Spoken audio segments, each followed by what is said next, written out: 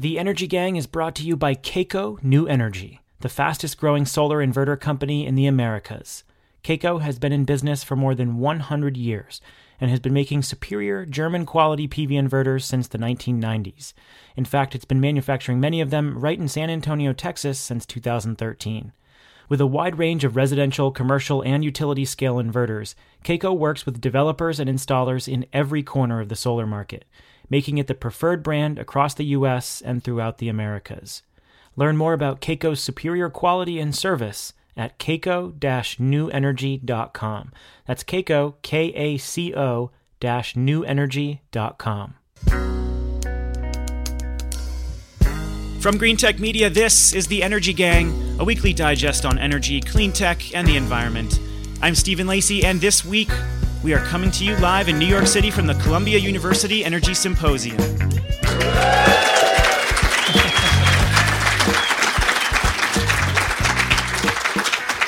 The theme of this conference is disruptive innovation.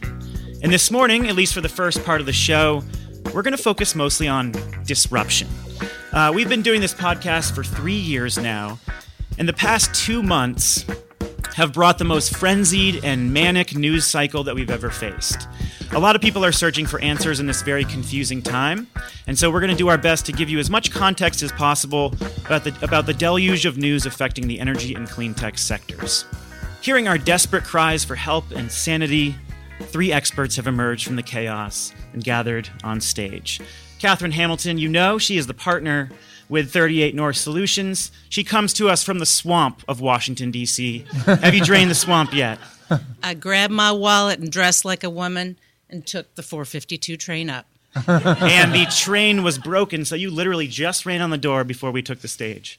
All right, well, Jigar Shah is here on his home turf, as always, in his bubble vest. He's the president of Generate Capital. Jigar, how you doing?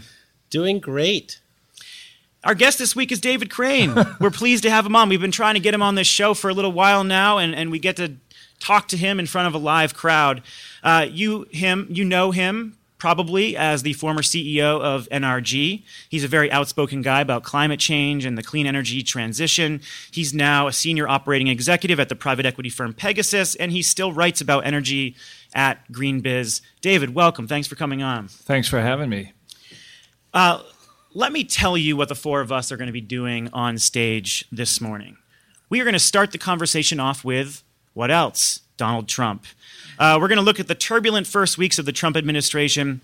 We've had nominations, executive orders, blackouts, bans, proposed budget cuts, resignations, rogue Twitter accounts, and growing protests. We're just 14 days into this administration. What can we expect for the next 100 days? Then we turn the mic around on David Crane. In 2014, while CEO of NRG, he wrote a letter to shareholders saying the power provider needed to become the Google, Apple, or Amazon of the energy sector. It didn't take long for shareholders to sour on that vision. So what does that say about how hard it is to transition from brown to green? And what does that mean for other companies thinking about doing the same thing? Finally, how to get a job. We're going to go through many of the questions that people ask us when looking for a job in clean tech and try to pass on some advice worth listening to. And as usual, at the end of the show, we're going to tell you something you may not know. First, on to our obligatory Trump section.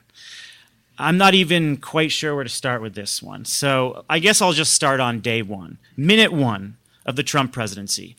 As soon as he was sworn in, the White House website was changed to reflect Trump's policies. And guess what? All mentions of renewables and climate change were stripped out. Everything gone. In its place was a simple page for an America First energy policy. It promised to expand oil and gas and dismantle Obama's climate action plan. So we speculated a lot about what this energy plan was going to look like. And finally, minutes after he was inaugurated, we had a plan. It's the firmest evidence yet of what this administration plans to do. Catherine, I want to get your reaction to this immediate change. Wah, wah. There you go. Transition section over. It's a. Sorry. Let's go on to the second section. A normal part of the transition is to change out the website, archive the old website. But this was different, right? They scrubbed any mention of climate change as it related to their energy plan. How different is this, do you think? And what does it say? Again, we speculated for a long time about what kind of plan might emerge, and now we actually have something in writing. Yeah, I mean, it seems really last week that they did that, and there's so much that's happened between then and now. But a lot of what the government websites do is provide really interesting, critical information on how the government works. And that's part of what is missing from the White House website is you don't really have an idea of how everything works and how it fits together. Now, the other websites have not been scrubbed in the same way, so EPA and DOE weren't completely changed over. I assume they'll change. They are changing as now. Those administrators and secretaries are put in place and they start deciding what they want to highlight and the priorities that they want to have. But I think it's a shame from the point of view of just information to the public because it's changed so drastically that people who went to find things in certain places just couldn't find them. Mm-hmm. Jigger, what did you think of the America First energy plan?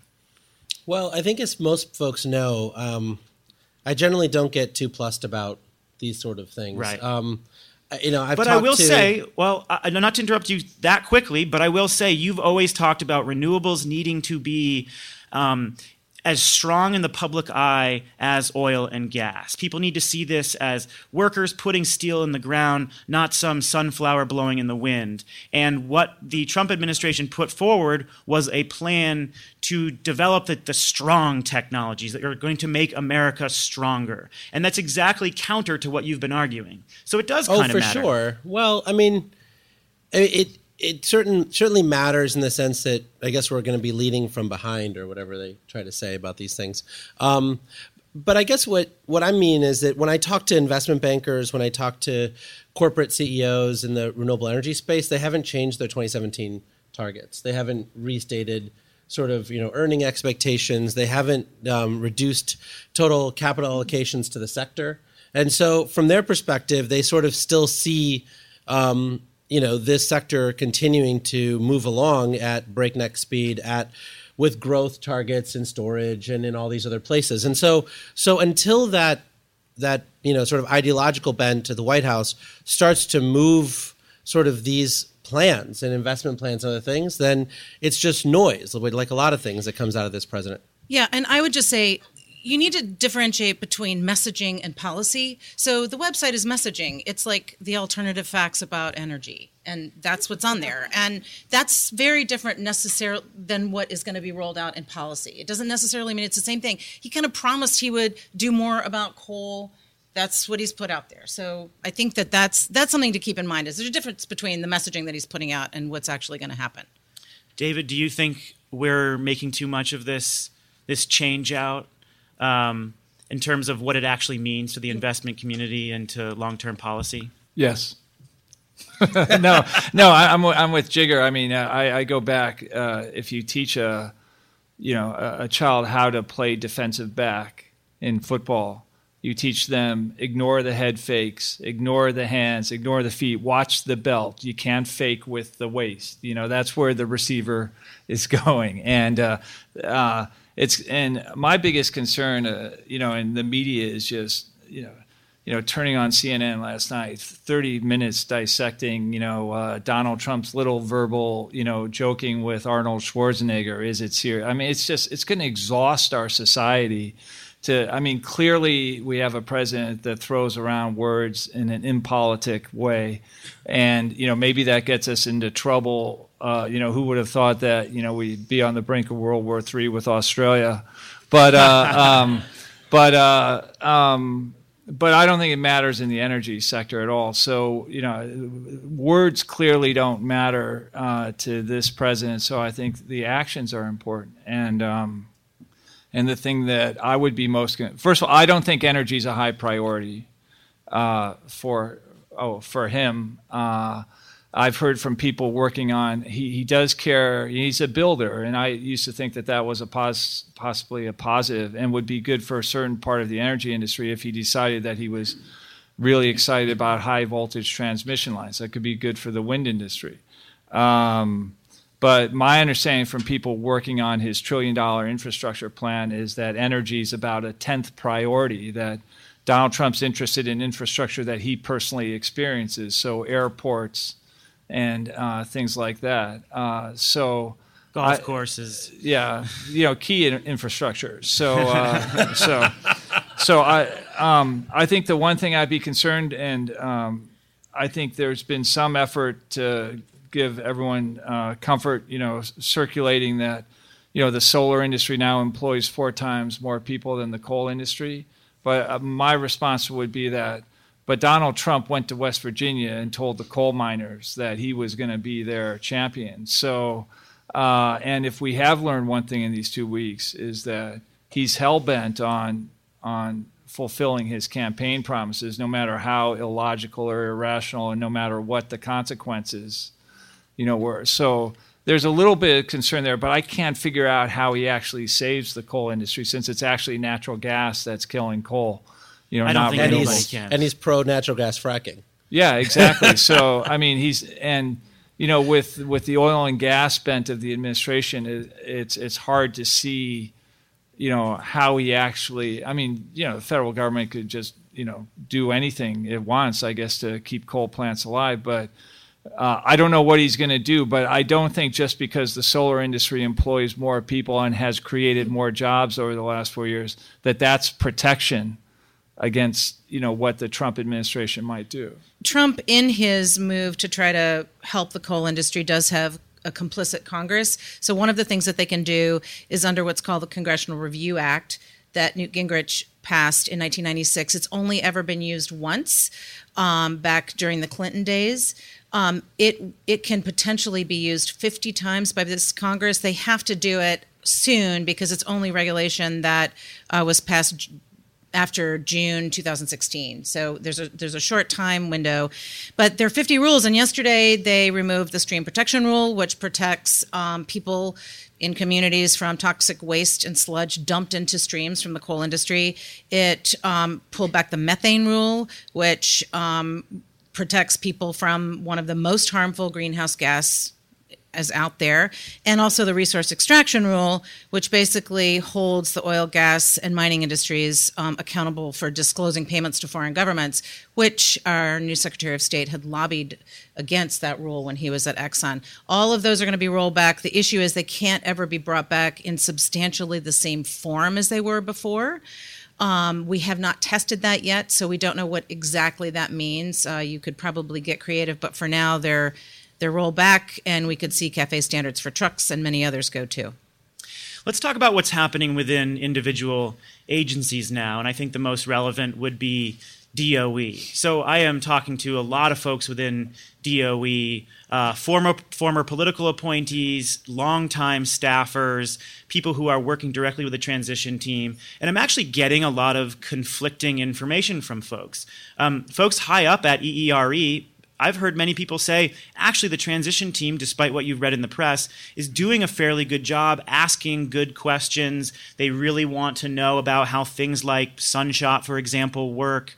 And then I'm also hearing from other longtime staffers that it's a transition in disarray, that they're clearly kind of aiming their questions are aimed to figure out what they can gut. The Hill last week reported that the Heritage Foundation had been co-crafting a proposed budget for the White House that would gut the DOE and gut EERE. So I honestly can't sit here and say I know exactly what's going to happen. Nobody can, but I am, in my reporting, getting a lot of conflicting information from folks within DOE. Yeah, so a little context on that Heritage report. That was leaked by 2 transition staffers that put it out right before their last day of the transition team. So that is their wish list. That's not necessarily what they're going to do. So I would just take that with a big grain of salt. That stoked a lot of fear. Sea salt. Yeah. So in DOE, though, I've seen that Pat Hoffman, who was the Assistant Secretary for the Office of Electricity, that does all the grid cybersecurity issues, she was a career staffer that was moved up through the ranks. She was not a political, and they've kept her in the mix, which I think is really good because she knows every program at DOE. She can tell them a lot about what's going on there. So I think that's heartening. I've met with the transition team at Department of Interior, and those folks were people that also knew a lot about the Department of Interior. So I'm hopeful that the transition team is keeping enough people in the agency who knows where the bodies are buried and knows what the programs do, and who knows how to think about the programs other than through carbon reductions. Because you can use a lot of other metrics, which they've also captured, to try to figure out which programs to keep. Jigger or David, what kind of clues are you picking up from people you're talking to or from the press? Is there anything that particularly worries you or leaves you saying, not a big deal quite yet? About the Department of Energy? About DOE specifically. I mean, we can go into other agencies. Well, I think the only thing I can add to this is, I have some working knowledge of Governor Perry, because former company was the first or second largest power company in Texas, and dealt with him several times. And what I would say is that, you expect someone who's governor of Texas for over 10 years to be sort of an energy expert, and he's not. And I would say that I just don't expect much out of the Department of Energy one way or another. I would think what Governor Perry is gifted at is being a retail politician with particular appeal to people from Texas. I mean, he's out of central casting for that role. So my guess is the way he's looking at it, and he loves the limelight like a lot of elected politicians do, but I mean, in my perfect America, almost every government department with 80,000 employees would be run by an ex-CEO. Now, I can see why other people, but that would be my personal bias. They would not be run by formerly elected politicians. And I would guess that Governor Perry wants to create as few waves as possible as head of the Department of Energy. And I would also guess, not that he's telling me this, is he's watching what happens with Cornyn, or if Cruz gets elevated to the Supreme Court, and then he'll try and take one of Texas's 2 Senate seats, because that's what he really loves, is being an elected politician. And so, the details of how a department with 28,000 employees or whatever it has, an 80 billion, or no, it's 28 billion budget and 80,000 employees. I think he just wants to be Secretary of Energy to get himself back in the public dialogue. And so I think I would be looking for a Department of Energy that makes no waves. Rick Perry is a guy who's kind of easy to make fun of because of some of his statements on the campaign trail, particularly for this role, because in 2012 he famously talked about agencies that he was going to get rid of, and DOE was the one that he forgot. But you got to give the guy some credit. During his testimony, in his opening testimony, he said, I met with officials at the Department of Energy. I learned what the DOE does. I can't believe he's learning what the DOE does. He found out where the waste was buried. I regret. He found out that they deal a lot with nuclear waste and weapons. And he walked back his statements publicly in a very clear way. Now, I think that given the circumstances, that is actually a fairly bold thing for him to do. And disagree with me if you. It's not. It's not the disagreeing part. Like, I've obviously had a love, mostly hate relationship with DOE these last 8 years, and I really am very happy to see a politician in that position. I really hated having physicists in that position because they were people who didn't care about U.S. manufacturing, and they didn't really care about the retail politics that, frankly, is the reason why Hillary Clinton lost. And so I think when you think about Rick Perry, he is somebody who is very susceptible to our good news. If we go to him and say, here are the 17 new manufacturing plants we're building in the United States for solar. This one's doing trackers, this one's doing inverters, this one's doing whatever. He is the first guy that's going to get on a plane to cut a ribbon right in front of that plant and try to help broker a deal with the county and the local officials to figure that out, which Stephen Chu and Ernie Moniz had no interest in doing.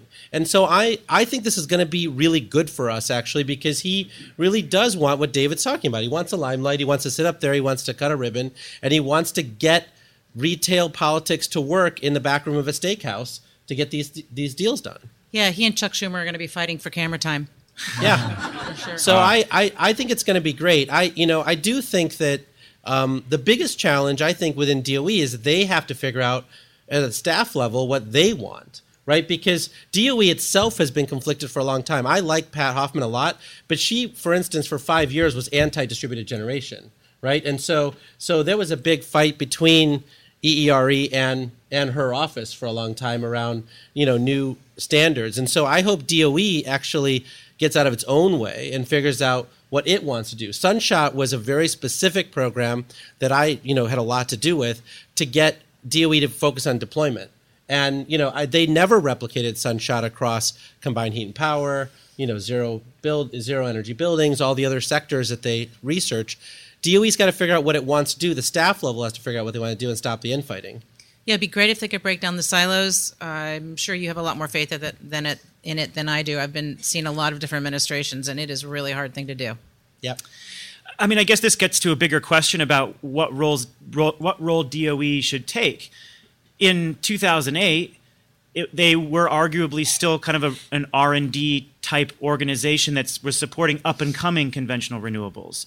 Well, since 2008, we've seen a 2/3 decrease in the cost of utility-scale solar, 73% decrease in the modeled cost of batteries.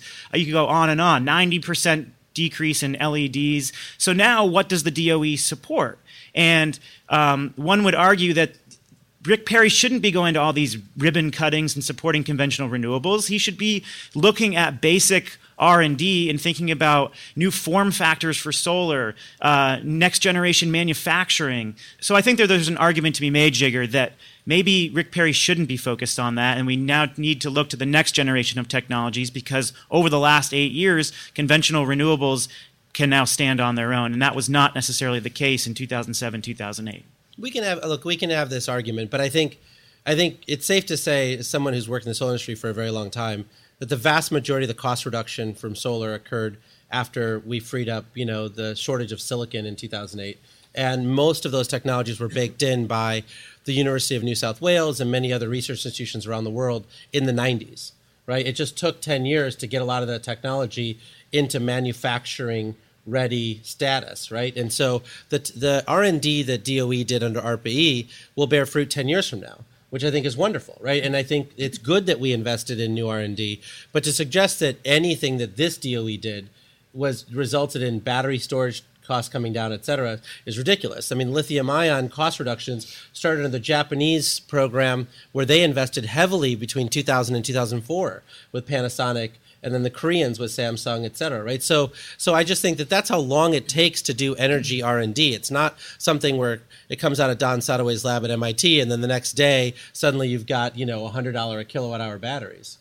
Yeah, also, the secretary serves at the pleasure of the president. And my sense is that this president is going to be a lot more hands-on than President Obama was of his Nobel Peace Prize winner. I think this president is going to have a lot to say about what happens over there. And so I think there could be some great good news stories, but if there's some infrastructure stories, and the 4 criteria for infrastructure that Trump has said that I think that Perry could continue to develop would be public safety or national security, having shovel ready, so 30% of the design or engineering complete, creating direct jobs, and increasing U.S. manufacturing. And I think that if he can show that, if we can show that our projects are doing that, then and feed into what the president wants, I think that's going to be the winning strategy for him. Can I add something about that too? Is I think that one of the consequences of the Trump phenomena is that other parts of the working parts of the federal government are going to be diminished for the next few months, because there's going to be this total fixation on what's happening in the White House. And it's clear, I think, after 2 weeks that's not going to be settled very quickly when you look at the pace of leaks and, the stories about the inner circle. And I think when President Trump finds out, just how much, knifing in the back goes on in government, it's not going to make him a more expansive person, a more delegator of a person. It's going to make him even less so. And so what happens at Energy or EPA, I think it's all going to be about what happens at the White House. And I think people at the EPA and Energy are just going to be sitting there waiting for some instruction, waiting for the fight over who controls the White House. Is it Steve Bannon, as it appears now, or is it one of the others? And so I think there's more or less paralysis. And so what I think I want to make sure that we focus on as we focus on Washington is actually the strength and the possibility of harnessing the strength of the counter-Trump movement. I mean, Hillary Clinton may have only won 20% of the counties in the United States, but she won 65% of the GDP of the United States. And what are the states and municipalities going to do? I mean, isn't everyone proud of Jerry Brown now? And, in terms of him standing up and saying, California will launch its own damn weather satellites, if the federal government stops doing this research. And so, So the ability to make clean energy part of the counter-Trump movement, I think it's very interesting, whether it's at the household, where does the multi-million woman march? How do they manifest themselves? The states and municipalities. But I think what's really interesting, and again, I'd love to hear when Jim Rogers comes up what he thinks about this, is how do high-profile corporations play this? I mean, we've seen the CEO of Uber already have to step down, based on the immigration rule. How do you play this?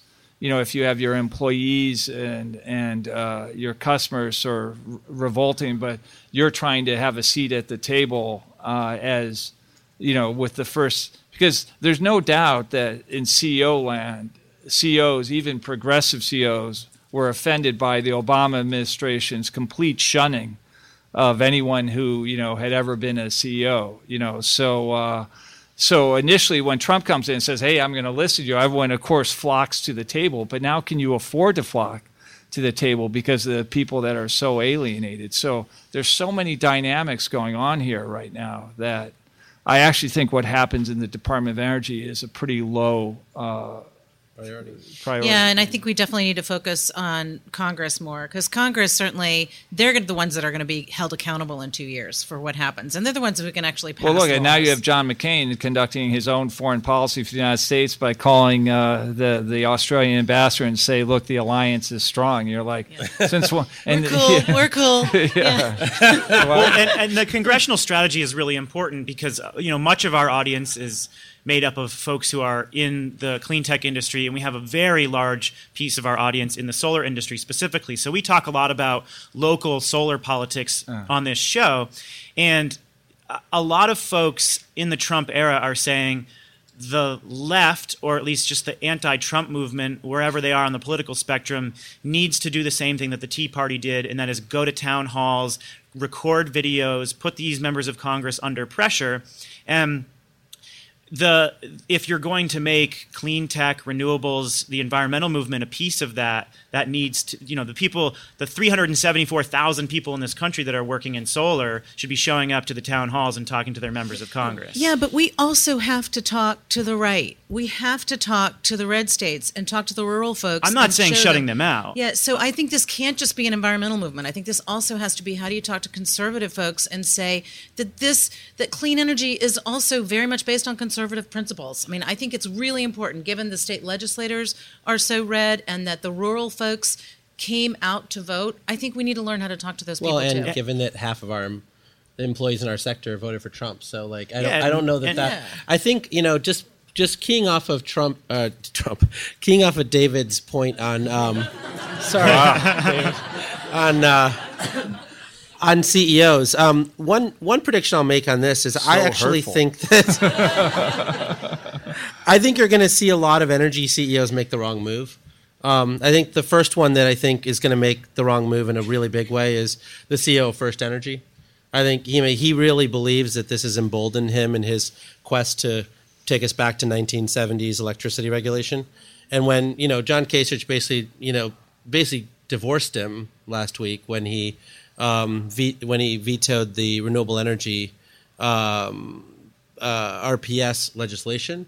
I think there's going to be a big fight this year about whether to save the First Energy nuclear plants this year. And I think First Energy CEO is going to say only if you kill renewable energy. And we'll see how he gets caught in that vice, because I don't think that Trump actually knows what the hell he's doing at the state level in terms of saving those nuclear plants, but I do think he wants to save nuclear plants.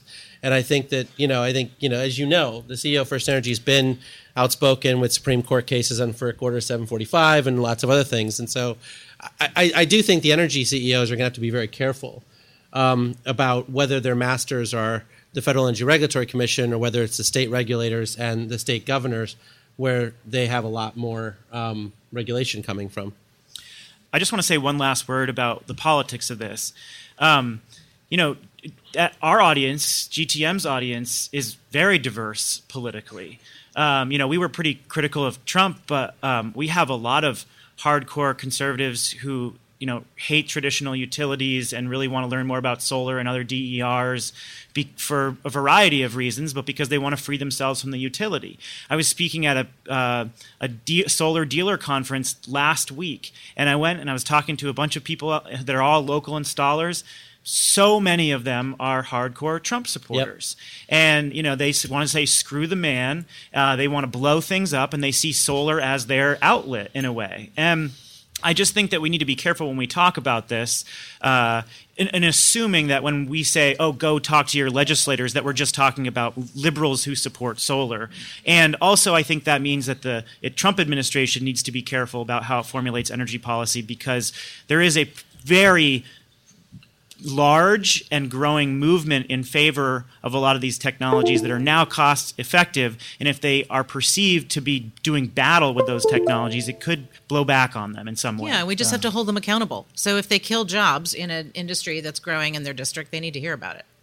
Can we just finish up the political conversation by talking about Rex Tillerson? So David, you were talking earlier about what you think he is like as a leader, and we have not had much of a discussion about Tillerson on our podcast. So, you said you'd had dinner with him, you'd followed him as a fellow CEO. You think he's a very intelligent guy. Just curious about your perception of him as a leader and what he would bring to the State Department, and then we can maybe talk about the climate change implications of that as the U.S. sort of deals with the international negotiations and international climate politics. Well, particularly for the young people in the room that are aspiring to run large organizations, Rex Tillerson walking into the State Department yesterday was textbook what you should do, as opposed to Donald Trump walking into the CIA on his first day, textbook what you should not do. I mean, Tillerson goes in, he's worth hundreds of millions of dollars. He's run the biggest, oil company. And he comes in and says to the assembled multitude at the State Department, I don't know anything about this. I've been a member of the State Department for 25 minutes. You've been here on average 12 years. I'm here to learn from you. And he was humble. He used humor. He was self-effacing. Look, he's got the position, he's an extremely oppressive person. He doesn't need to sort of beat his chest to prove that, he's got the testosterone flowing in. And I think it was a great start. And I wish that, there were others in the government that were like that. So he's a very competent guy. He's a very conservative guy. What I like about him is he's a fact-based guy. And I think one of the biggest problems with at least half of Washington is that the biggest, I think, victim of this whole election cycle is that truth doesn't matter anymore. But truth matters to Rex Tillerson. He will act based on facts. And I think at this point, in this administration, that's about the best thing that we have going. Just to second that, my wife used to run the budget office at State Department, and she got a tremendous number of notes yesterday from her former colleagues at State with very positive reviews of Tillerson in their initial meetings. And so, and I've said in the last podcast, right, I actually am very happy to see an energy executive at State. I think that there are, let's call it 25 countries where he can push LNG or fracking or other things, and I think the rest of the countries he's going to be pushing our stuff because that's all he has to push. Right? There's no oil or natural gas to develop in those countries, but they have wind and solar to develop in those countries, and the U.S. has OPIC and Export-Import Bank and the best manufacturers in the world and technologists in the world to provide the technology that those countries need, and he's going to use those as negotiating chips to get what he needs to get done from the State Department. I will say that I have seen a number of promising statements from Tillerson publicly, both in his testimony and in stories that I've read, about him recognizing that climate change is an important pillar of international negotiations. And there's a lot that can be said about Exxon talking about a carbon tax and embracing that climate change is a fact, but also still funding groups that supported climate denial. But I will say that it does bring me some hope that he has a very firm recognition that climate change is a very important part of his job because it is central to how countries are talking to each other now. Okay, well, can I push back slightly on that? Sure, please. When Exxon, after all the decades, came out, and I think I could be getting the year, it was March of 2014 or maybe it was 2013, because I put this quote on the board at an NRG leadership meeting. Exxon has just come out and said, climate change is happening, it's caused by man, and we have to do something about it, to that effect. It was put out by Exxon corporate, not in the name of the CEO. I mean, to me, the way I would operate is there were certain things that would be put out in the name of, NRG as a corporation. But if I felt strongly about it, I would put, said by David Crane, CEO of NRG, and maybe they have a different approach there. But I would have felt much more comfortable about it if that was a personal statement, of Rex Tillerson as the CEO of ExxonMobil, particularly after all the years of obfuscation and otherwise. But, maybe I'm reading the tea leaves a little bit wrong, but that was a little bit of a, disappointment. But like I said, he's a fact-based guy, and the facts, even since they made that statement, are so inexorable as to where we stand in terms of fighting the climate battle that I do think he's on the right side, but does he have, he has it in his brain, but does he have it in his heart? And we're to the point where people need it both in their brain and they need to have the passion for it as well. He's a fellow Eagle Scout, so I think he has it in his heart. This is the moment of the show when we stop the tape and talk about our sponsor, Kaco New Energy. We are grateful to have Kaco as a sponsor. Kaco New Energy is one of the fastest growing inverter companies in the Americas, a result of its commitment to quality, top-notch performance, and state-of-the-art technology. Kaco produces a robust portfolio of inverters for residential, commercial, and utility-scale applications. Leading developers continue to choose Kaco because of its superior engineering and unmatched levels of technical support and customer service. Kaco produces its inverters for the Americas in San Antonio, Texas, where 20% of its employees are U.S. military veterans. Kaco is ready to serve any installer or developer looking to maximize their solar production. You can learn more about Kaco's inverter models and its commitment to quality at kaco-newenergy.com. Thanks for their support.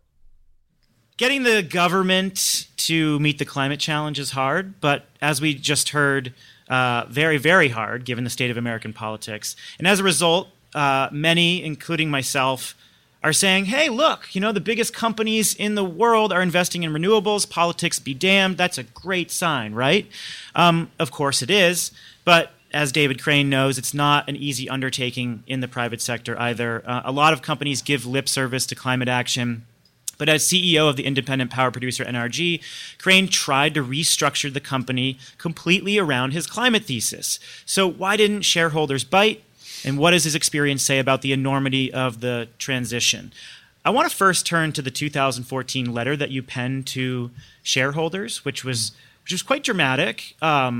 You talked about Google, Apple, Amazon leading this revolution in consumer-centric services, and Facebook. The four that would inherit the earth. And that's right, that's right. And then your recent piece was the four horsemen of the apocalypse. Yeah, so, working force. So why was that not happening in the energy sector, in your opinion? And how did that guide the eventual investments that you made as a company? I want to start there with your 2014 thesis, which got a lot of attention. Well, why did you want the business case or the moral case? I want both. I want the business case first and then the moral case. Yeah, well, the moral case should be clear about, what our responsibility is to be stewards of the environment, if you care about your children and your grandchildren. But the business case, if you're so you have to understand where the independent power sector sits within the electricity sector, which it's the high risk. The electricity sector is considered a very low risk sector because it's rate base. No matter how many mistakes you make, your state public service commission, if you've played golf with them, will bail you out. The ratepayers will, pay for your mistakes. The independent power industry is a small segment of that that's highly risky. And so if you're running a public company, you're always in competition for investor dollars. And so if you're running a company whose business model is inherently high risk, you have to offer high growth, because that's the only thing that just compensates for risk. If you look at, I never went to the NRG board and said we should turn from brown to green because it's the right thing to do. I think that's a flaw in American corporate governance. You should be able to go to an American board of directors and say, we're doing this because it's the right thing to do. But I would have been laughed out of my boardroom if I had said something that stupid. So I said, we have to go into renewables because it's the only innately high growth part of our industry, because electricity demand growth in the United States is a fraction of GDP growth, which is itself small over the last 10 years. But because of mandates and a variety of other things, renewable energy was going to actually grow high, admittedly from a small base. So that's how I justified it from a business perspective. Also, I said, look, we have to mitigate and diversify away from our inherent carbon risk. Because of some 50 American power generators, we were 49th in terms of our carbon intensity because of our 49th being we were the 49th most, no, we were the second most carbon intensive of all power generators in the United States. And then we compounded the problem by actually buying the first company called GenOn. So part of it was mitigating risk, but part of it was growth. And I think in your preamble, when you talked about the investors not liking the move from brown to green, I ended up getting fired because our stock price went from $37 to $12 a share. And I was definitely annoying to our investors because I talked about being brown to green. But the stock went from $37 to $12 a share because Wall Street lost faith in coal-fired generation. Because they realize, and the way that gets translated into Wall Street speak is, I get questions like, we're concerned about the terminal value of your coal-fired power plants. And I'm like, well, that's hard to. They are 40-some years old and they're not competitive economically against natural gas, and they're environmentally challenged. But so I think it was a little bit more nuanced than that. I actually think that the basic problem that we face with corporate America and big energy companies is that in public companies is that there's no market for internal transformation. There's no investor that likes that story. The toughest question that I would get time and time again is I'd go to Fidelity or someone and they'd say, okay, so you own coal-fired power plants like Dynegy and you think the future is home solar like Solar City. I can just go out as Fidelity and buy Dynegy in Solar City. Why should I make a bet on you being able to transform your company from one to the other? And I never had a good answer to that. At the time at which you determined that there was this other future and you were making speeches about it, at that moment in time, you were making a bet or a decision that you believed that those coal plants would actually lose value, right, because of the transition. And so why wouldn't you have traded, right? Why wouldn't you have sold the coal plants at that moment in time, right? Because you knew that they were going to lose value over the next 3 to 5 years, even if everyone else didn't, right? And then put that money into renewables. Like I think that the challenge for me on the brown to green, which I've talked about a lot on this podcast, is that the inertia just holds folks back, right? Like if you were a trader, if you were at like D.E. Shaw or you were at BlackRock, right? As soon as one of your analysts said those coal assets are going to go to zero because of natural gas and wind and solar, you would have sold them to the greater fool that would have bought them. You would have taken the cash and then reinvested into something that had more value. So the answer to that question is, and just to add to Jigar's point, one of the problems that we face is that by our own count, depending on what point in time we were relative to SunEdison, we consider ourselves the largest solar power company in the United States. But it was less than 10% of our overall portfolio. And so to Wall Street investors, it didn't matter. And we actually even at one point commissioned an external investor relations group in San Francisco, say, hey, can you get like clean energy investors in our company? And they gave up the assignment after 2 weeks because they said, look, we found a lot of people that think that energy is doing the right thing, but they can't go to their boss and say, we're going to invest in a company that's the 4th largest polluter in the United States because they want to be, because they're moving in this direction. So there's these structural elements. But to specifically answer Jigger's question, I think in retrospect, I should have looked to sell some of our plants, but absolutely selling all the coal plants. First of all, there was it would have been tough to find a buyer for that. But the coal plants were actually providing the money. Solar is a capital, as you know, is a capital-intensive upfront thing. The profits, NRG threw off $1 billion a year in free cash flow that we were pumping into. That came from the coal-fired power plants. So that's what we were.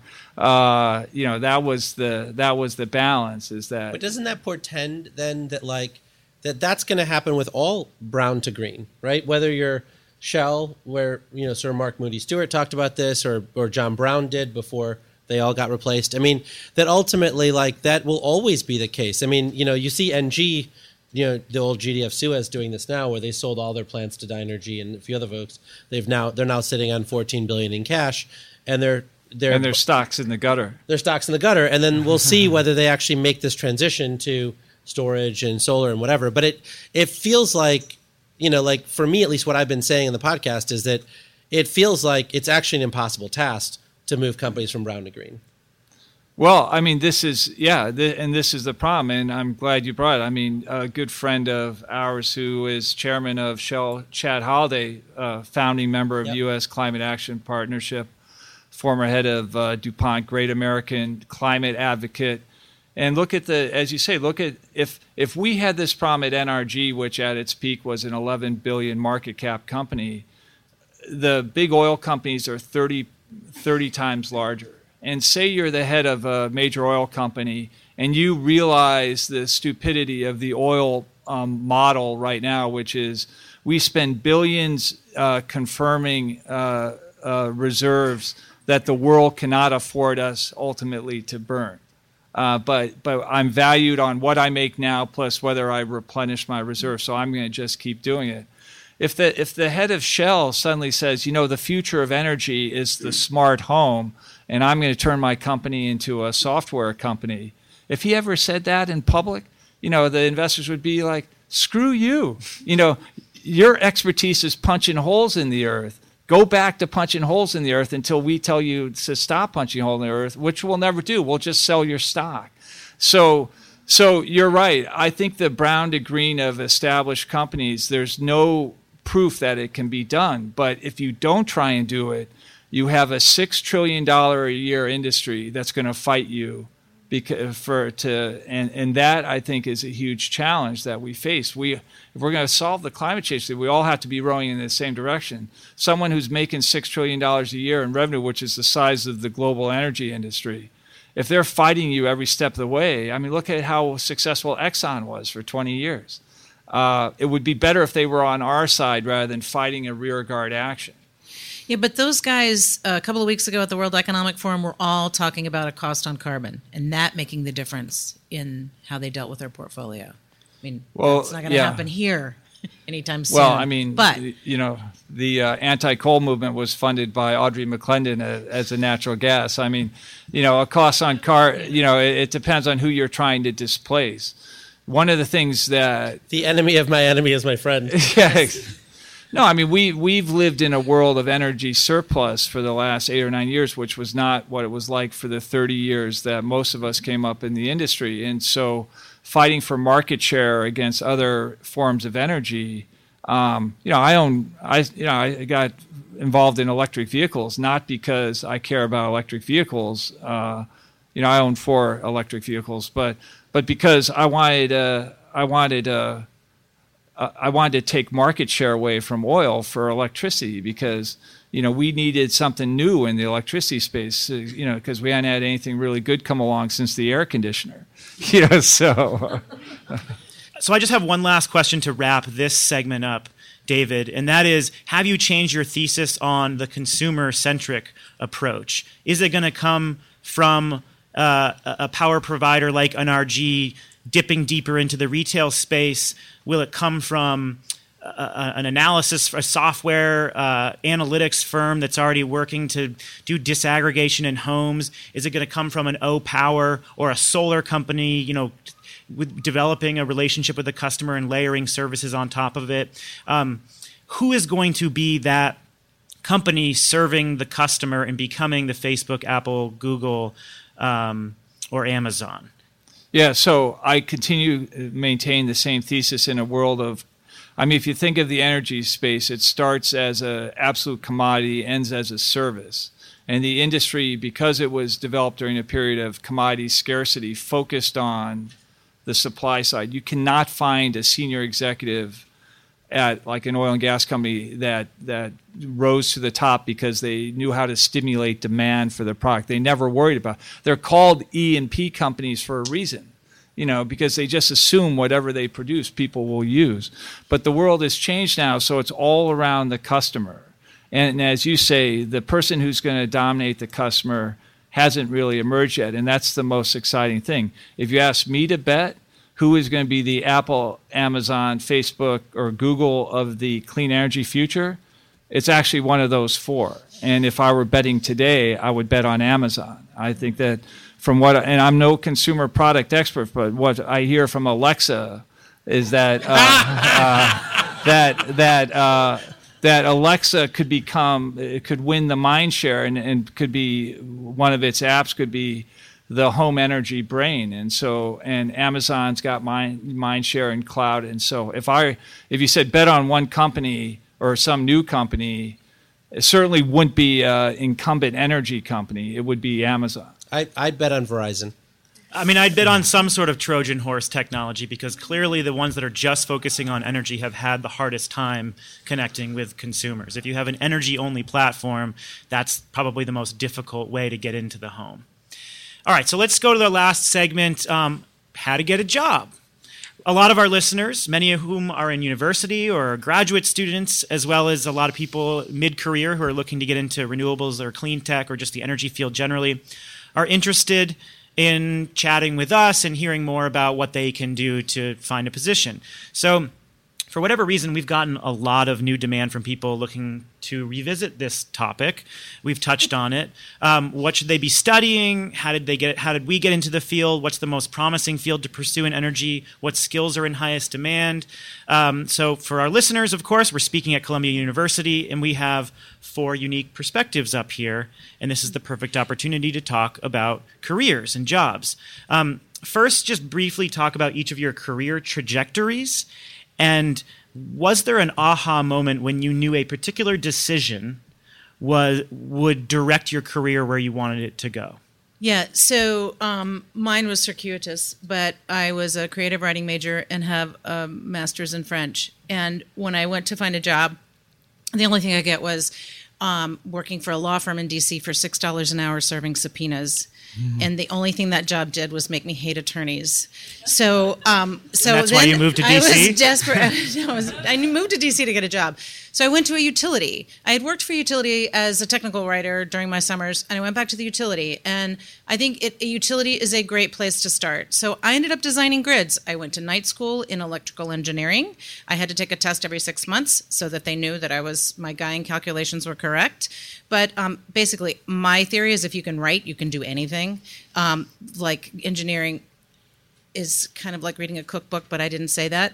But honestly, I think working at a utility gave me a really broad sense of what's out there. How do things work? So I would urge people to work or study something that, learn how things work.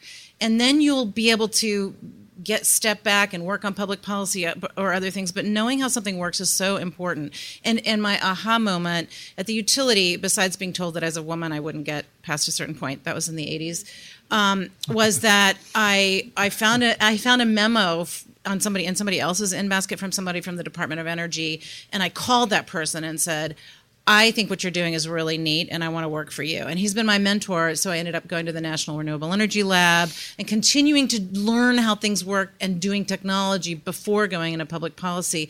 When I flipped to public policy, I figured out, I know how to write and communicate, and now I can take all this technology and figure out how to talk about it.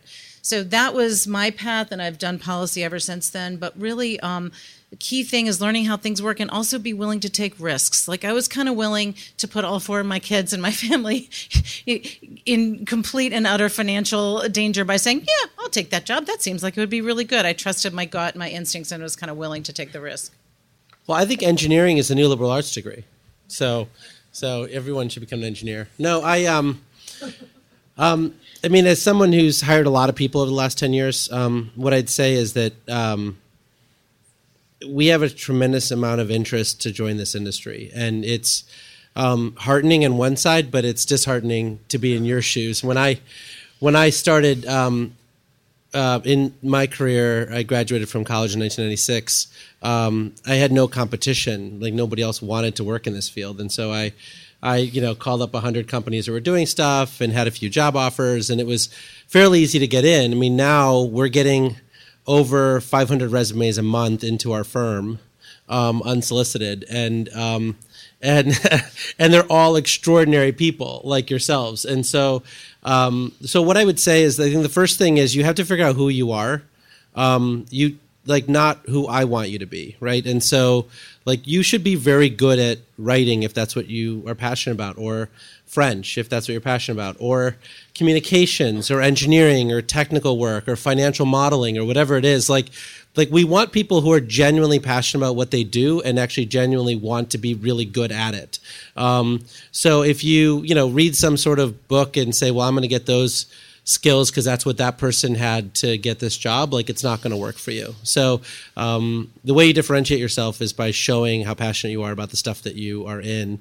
I do think that we're continuing to hire thousands and thousands of people every month, and so I do think that we are going to onboard a lot of these folks, but it's just the competition is fierce because there's a lot of people in the oil, gas, and electricity industry who are trying to join our industry mid-career too, right? So there's just a lot of folks trying to get in. In terms of my aha moment, I mean, people sort of view me as a disruptor, but I think the reason I'm good at what I do is because I worked at BP, and when I worked at BP, I spent a lot of time understanding why BP worked the way it did, without judging. And I do the same with, NRG or Duke Energy with Jim and others. What is exactly the box that they're in? Why do investors force them to do the things that they do? Why do, these things happen? It's one thing to sort of rage against the machine and go to North Dakota and protest the Dakota pipeline, and all that stuff is fine. And you should do it if your heart brings you there. But to really be good at what I do, you actually have to understand how everyone gets paid and why everyone acts the way they do, because they really are acting rationally in their own rational self-interest. And that aha moment was brought to me by Chris Mottershead, who is the head of innovation at BP. And so that served me really, really well in my career. I don't want to be too redundant to what's been said, but what I would say, the younger generation, which for me at my age means, let's just say under 30, and so hopefully Columbia, that's a fair number of the people we're talking about here, is that first, I think writings, I think the younger generation does itself an enormous disservice with its reliance on Twitter and things like that, in that learning to write in longer form, which is important in business, you don't have that skill. And it's still an incredibly valued skill. So if you can write, if you can express yourself, and not in some sort of really boring, long, legal brief way, but with passion in a way that shows personality, it shows care. You talk about that 2014 letter, which, I wrote that on I do my writing on airplanes because, I don't watch movies and there's a lot of time to just sit there and not do anything else. And I'd been handed just the typical, statement that a CEO is supposed to make. And I'm just I'm sick of doing this. I've been CEO of this company for 9 years. I'm going to just write what I really feel. And I wrote it out in about 15 minutes. And but it expressed very strongly how I felt personally. And I think we have job openings at Green Tech Media. I'm sorry. Yeah. Well, I don't know what you should comment on what you're seeing in the writing skills, but that's an area in which I think the younger generation is not as good as its predecessors. But you have these digital skills, which are incredibly valued. And I would say the quickest way to have an impact, at a young age is that I've got this theory of demographics, which at least in the energy industry, there aren't really 30-year-old CEOs. Most CEOs are at the earliest in their late 40s or early 50s. People having kids late, so that means a lot of people are CEO with kids that are still teenagers. You don't know this if you're not in your 50s, but you think you understand your younger generation through the prism of your own children. But what I found was that, and I got married late when I was 33, had a lot of kids, but they were still younger. And I thought, I understood teenagers because I had a lot of teenagers, but I didn't understand people in their 20s because I didn't have anyone in their 20s. I couldn't remember the last time I'd had a conversation with anyone, in their 20s. But that demographic, the millennial demographic, is now both the most populous and the greatest purchasing power, right? Now, oldest millennial is 33 years old because it's 1984 to 2004.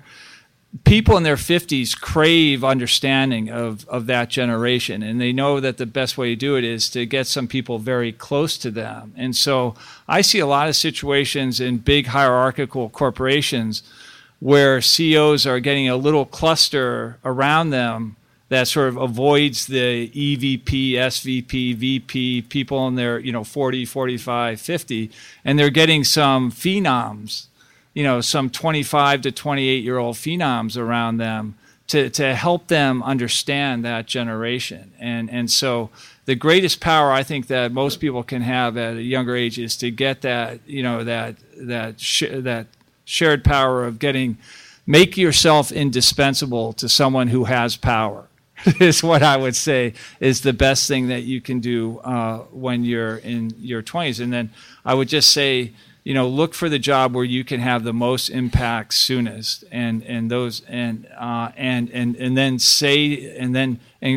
create that, because the whole former way it was done, job description posted online, you get fit into a box. You don't need to do that. If I wouldn't go into a place that says, okay, well, your employee grade level 4 and you're going to do this for the next 5 years. I mean, get in a situation where your natural skills can manifest themselves over time, and you have room to grow and have impact beyond any sort of narrow job description. The first part of your answer was particularly relevant for me because I'm always kind of looking at this through a communications lens, and I get a lot of people who are not interested in writing who want to get into the field and just ask me about companies that are hiring or companies that are scaling up who may be interested in hiring. And I can give pieces of advice on companies that I think are doing something interesting, but the actual piece of advice I usually give is, if you want to make yourself indispensable, there are so many outlets now for you to be able to create your own voice. It's so easy now for you to become a potential thought leader and exercise your ability to communicate and present yourself as someone who has worthy ideas. And so we've actually at GTM published stuff from people in graduate school and in universities who are really strong writers who are seeing things that we may not be reporting on, either op-ed pieces or reported pieces. And we're looking for people who are strong writers, not necessarily those who have worked in journalism for 5 or 10 years. And I cannot tell you how important it is to become to become a thought leader in the communications world and to use all the tools at your disposal. There's nothing worse than getting a resume from someone who gives me something from 3 years ago.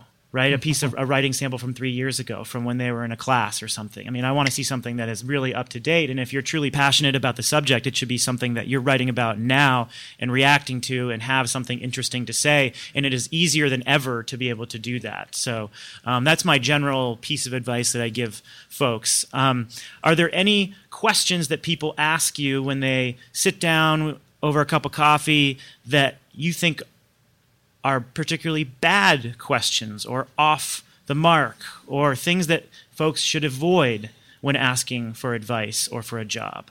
Well, I mean, I think I get a lot of bad questions. And not just on this podcast. Yeah, and I would say, I mean, at the risk of disagreeing a little bit with David and yourself, I'm an old school guy. I mean, I work in the energy business, and I get the fact that the energy business is an old school place. And I'm tired of hearing all these people's voices. Right? I mean, like, they honestly don't know what they're talking about, and it bothers me that I have to listen to the drivel that's coming out of their mouth, right? Because, like, you listen to like the divestment movement, right? All these people are like, I'm the head of the divestment movement. My endowment couldn't actually like divest because some old crotchety guy voted against it. Now will you give me a job? No, because you clearly don't know how your endowment works. You clearly don't know how the power structure works. I mean, when you look at what I do for a living, I have 14 people to report to on every job. I have a county commissioner who doesn't give a crap about what I do that has to give me a permit. I've got FERC to deal with. I've got interconnection points. I've got, all these things to do. And if all you want to do is basically tell everybody about how freaking smart you are, but you don't actually want to learn how the world works, particularly in energy, which changes in decades, not in years or minutes or days, but changes in decades, then you clearly don't have the mindset to work for me, right? Or work with me, right? And so all of the questions or all of the commentary that you talk about how you read some article and how the world's going to change next week, I don't want to hear about any of it. So send them to me, not Jigger. Yeah. Here's one thing. You gotta be able to work hard. You gotta be able to work really, really hard and love what you do and love working really hard. I was in an incubator where the people behind me had literally just created an app. I mean, it was not an app. Apps are good. It was a hashtag. They created a hashtag.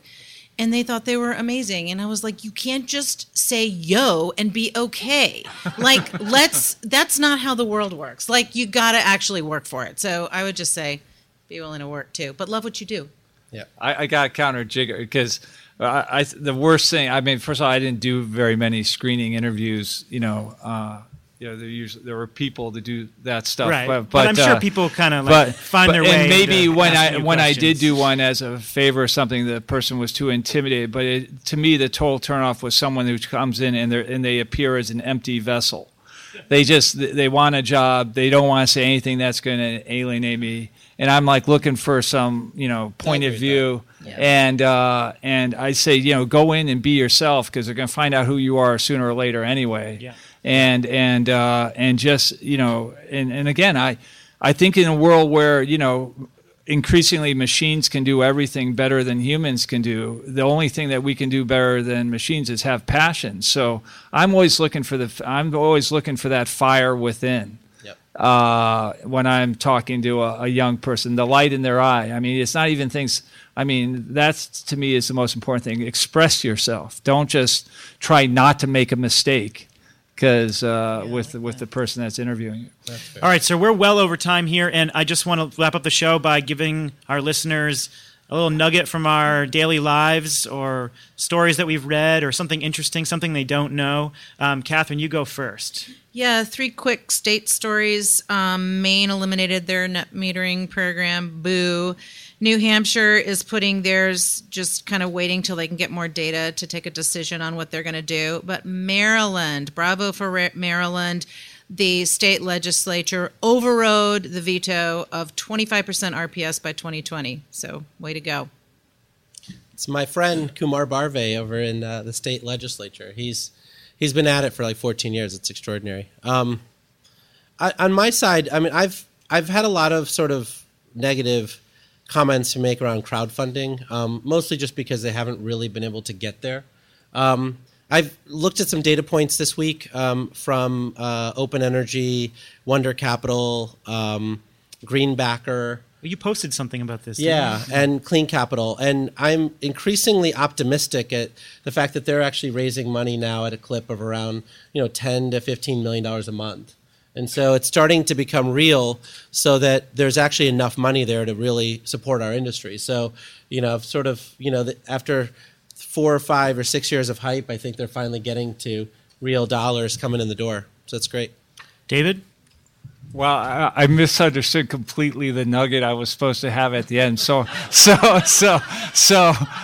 nugget's good. So I'm winging my nugget here. But here's my McNugget, trying desperately to being time topical, and it being the Super Bowl this weekend, which is at NRG Stadium in Houston. And I just want everyone to know, in a Trumpian moment, that I'm the actual one that pitched it to the NFL owners that Houston should be the place, because we put solar panels on 7 NFL stadiums. There are solar panels outside the Houston stadium, which is a little bit of a rarity in Texas. But the nugget is this. When you watch your Super Bowl coverage on Sunday, even though if you watch all 6 hours, they'll cover everything, what's the size of Tom Brady's toes or anything like that. How much do you deflate the footballs? Yeah, but they won't show the solar panels outside because NRG is a sponsor of the Texans and 7 other NFL teams, but they're not an NFL sponsor. So when we put solar panels on the top of the Giants Stadium here in New York, and the Giants, who had won the Super Bowl the year before, were opening the NFL season the next year, the NFL came to us and said, if you want the Goodyear blimp to show the solar panels at the top of the stadium, it'll cost you $350,000 for one shot. Otherwise, we're going to have the blimp telescope inside the ring. And we're like, well, you just do your telescoping because that's not worth $350,000. So just to show you, solar is there at NRG Stadium in Houston, but you won't see it. So I have a question. Is anybody here impacted in any way by the Trump travel ban? Or does anyone know anyone in research or in university who is? Okay, so a few hands. So I actually thought that we might have more hands than that.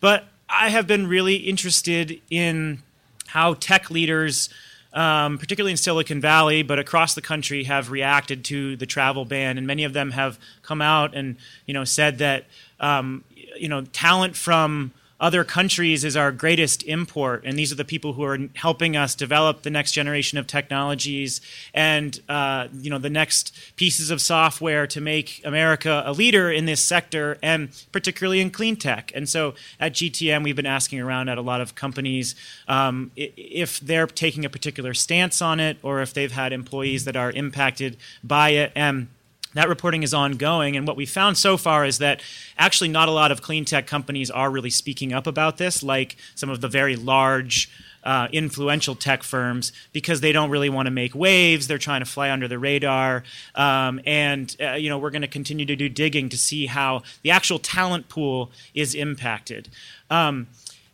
With that said, I know that Elon Musk is part of the president's Business Advisory Council, and he's come under significant pressure, and he had sort of a lukewarm response to the travel ban. And he is now saying today that he is going to bring his concerns to the president during his Business Council meeting. And his response, I thought, was quite interesting because it is indicative of how the clean tech sector, I think, generally is trying to approach the administration, in that they want to take a stand, but they're trying to not make waves because they're in this really politically fragile time. So I think his response was illustrative of how a lot of firms in this sector are feeling. With that, we're going to wrap up the show. Thank you so much to everyone here at Columbia University. Thanks to our listeners back home. You can listen to all our back episodes on SoundCloud, iTunes, Stitcher Radio, NPR One. You can follow us on Twitter. Send us your questions. We always take show ideas from folks. Our email address is podcasts@greentechmedia.com, and we will catch you next week. Thanks, everyone. Thanks.